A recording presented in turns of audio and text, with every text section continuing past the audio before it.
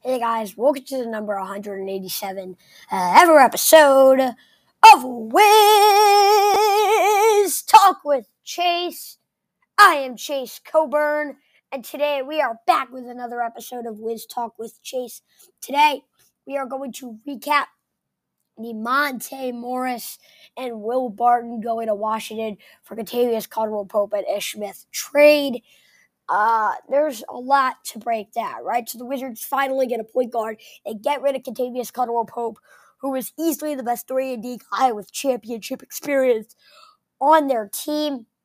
So he obviously is a tough loss. And then also when you take into account the loss of Ish Smith, he'll probably find his way back in DC anyway. So we're gonna break down everything. Hope you guys do enjoy this episode. Do subscribe, follow, share, view, and let's get into this. Hey guys, welcome to another episode of Wiz Talk with Chase. I am Chase Coburn.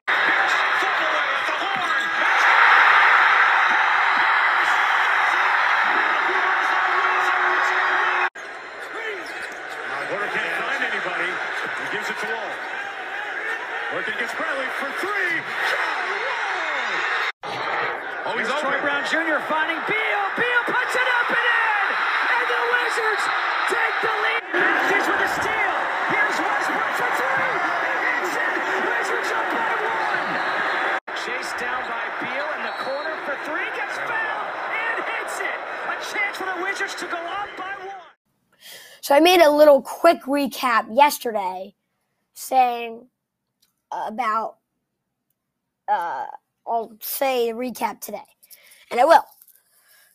But that I didn't say it was going to be a happy one, because it not necessarily is. Because Monte Morris is a good point guard, not get me wrong. However, if you think that Monte Morris can actually be the starting point guard of a team that's trying to contend, I'm really not sure what is going through your mind right now. He's a talented player, right? He played 75 games this year with the absence of Jamal Murray, averaged 12.5 points, 4.5 assists, 3 rebounds, but he's not a good defender at all. The number one thing I like about Monte Morris is that he can shoot the ball crazy. I mean, look at this shooting split. 48.4% from the field from a guard, 39.5% from three from a guard. Actually, no, that would make sense for a guard, but that's still really, really good, and that's his career average too.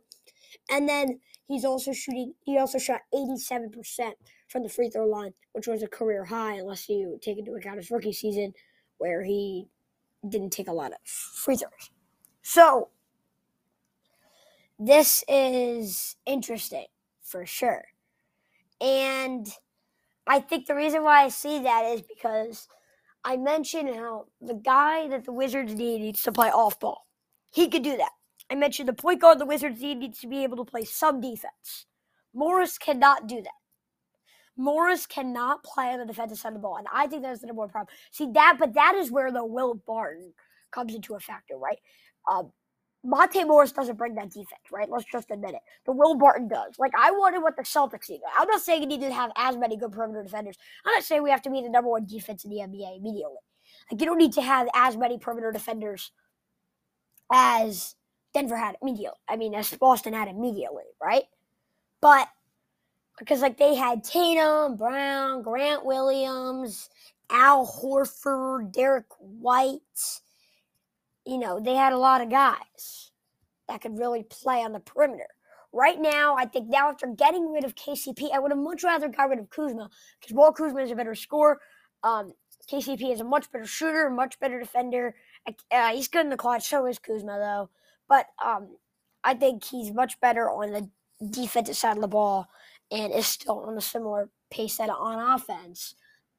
So I would have much rather got rid of Kuzma, but now that you got rid of Kuzma, I'd say your good perimeter defenders at this point are Deni Avdija, at least we think, and Will Barton. That's it. They can't expect to have a good defense with those perimeter defenders. So there needs to be two things. You need to have a good paint defense if that is the case, which I do think between Porzingis and Gafford. That could actually work. And then 2, you're probably going to need your other perimeter defenders to step up still. So I think the potential of Corey Kispert's going to have to show this year. The defensive versatility potential of Johnny Davis is going to have to show this year. All because I think if you got a point guard that was good, that was a good defender, it would be good. And yes, I guess I'll break this down too. Bradley Beal has declined his player option, making him an unrestricted free agent. Free agency does start later today at about 3 o'clock. But he is planning to sign that max contract with the Wizards, 5 years, $248 million. Because if he wasn't going to sign that, I don't know why the heck the Wizards made this trade. Maybe it's because the Wizards don't know what they're doing. Actually, they do know what they're doing, because actually Tommy Shepard has done an amazing job. But I'm not saying Monte Morris is bad. I was just talking about how good of a shooter he is. And Will Barton is such a good scorer. Actually, Will Barton is the best pickup here. A 36.5% three-point shooter who can put up 15 points a game on good defense. Like, he's not just 3-and-D. Like, he's a 3-and-D scorer. Like, he fits exactly what the Wizards need right now. I think he's the number one pickup. Monte Morris just happens to be the position that the Wizards were looking for. And at that point with Monte Morris, the thing is, Tyus Jones, I think I would have rather had Tyus Jones because I know Jones doesn't shoot as efficient, but it's pretty close. He's still shooting in the 80s in the free throw percentage, 39% from 3 and 45% from the field. Right? And he's a much better passer and the best assist to turnover ratio in the entire NBA. Right? Didn't even average a turnover a game. It's just crazy. But the thing with Monte Morris is that you're still getting the same passing, just not at as of an efficient rate. And we haven't seen him, and yes, we have seen him a little bit succeed. We have seen him succeed a little bit, but he was with Nikola Jokic last season and the year before. And the year before, he was with Michael Porter Jr. too. So do you think that Jokic is better than Bradley Beal? And I know they have Porzingis too and all that, but it is something to think about, right? I don't think if you're going to be paying Beal the amount of money that they're going to pay him to look to compete for a championship, I don't think Monte Morris is the point guard. I don't think he is yet. Remember, he is only 27, right? I still think he can get a lot better. I think he's a good backup point guard for this team.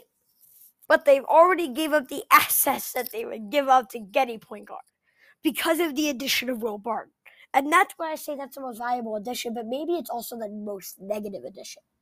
Because if Will Barton was the guy that they were going for, and they just threw on Monte Morris and said, hey, there's our point guard, then at that point I would have much rather got rid of Morris, got rid of Barton, right? Don't have those guys, but not get someone like Barton, but get the right point guard that we need. I think that the Wizards are still going to have point guard trouble. I heard that we may sign Chris Dunn, and I'm going to make an episode about that. But I truly, I'm a Monte Morris fan. I like his game. But he doesn't bring what the Wizards need right now in a point guard that can pass and play good defense and playoff ball. He does 1.5 of those things. He can kind of be a good passer. He can definitely play off ball, but he's not a good defender. And I think that's going to come back to haunt the Wizards as well, is their perimeter defense. I think if they tried to trade for someone like Markelle Fultz, Malcolm Brogdon, Mike Conley, their perimeter defense would be much, much better. It's just the way it goes. Because those players are better perimeter defenders than Monte Morris. I wouldn't have cared if he had to give up more. Right? But I think the Wizards still haven't filled the needs that they do need. And I think if there are already needs that you had going into the offseason as a 12th seed and you still haven't filled those needs completely, I think it's going to be hard for the Wizards to make a playoff push at that point. Right?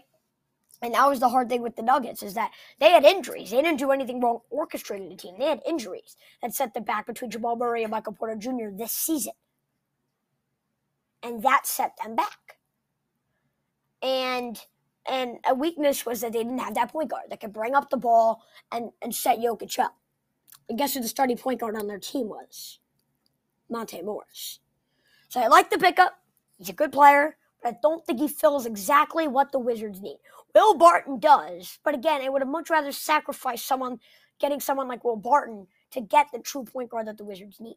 Or just trade up in the draft to number 4 to select Jaden Ivey, or trade up to like number 7 or 8 in a 3-team trade probably, because the Blazers would want to get a different asset, or the Pelicans, to get the 8th pick and select one of Sharpe or Daniels. I think that the Wizards just haven't filled a need yet.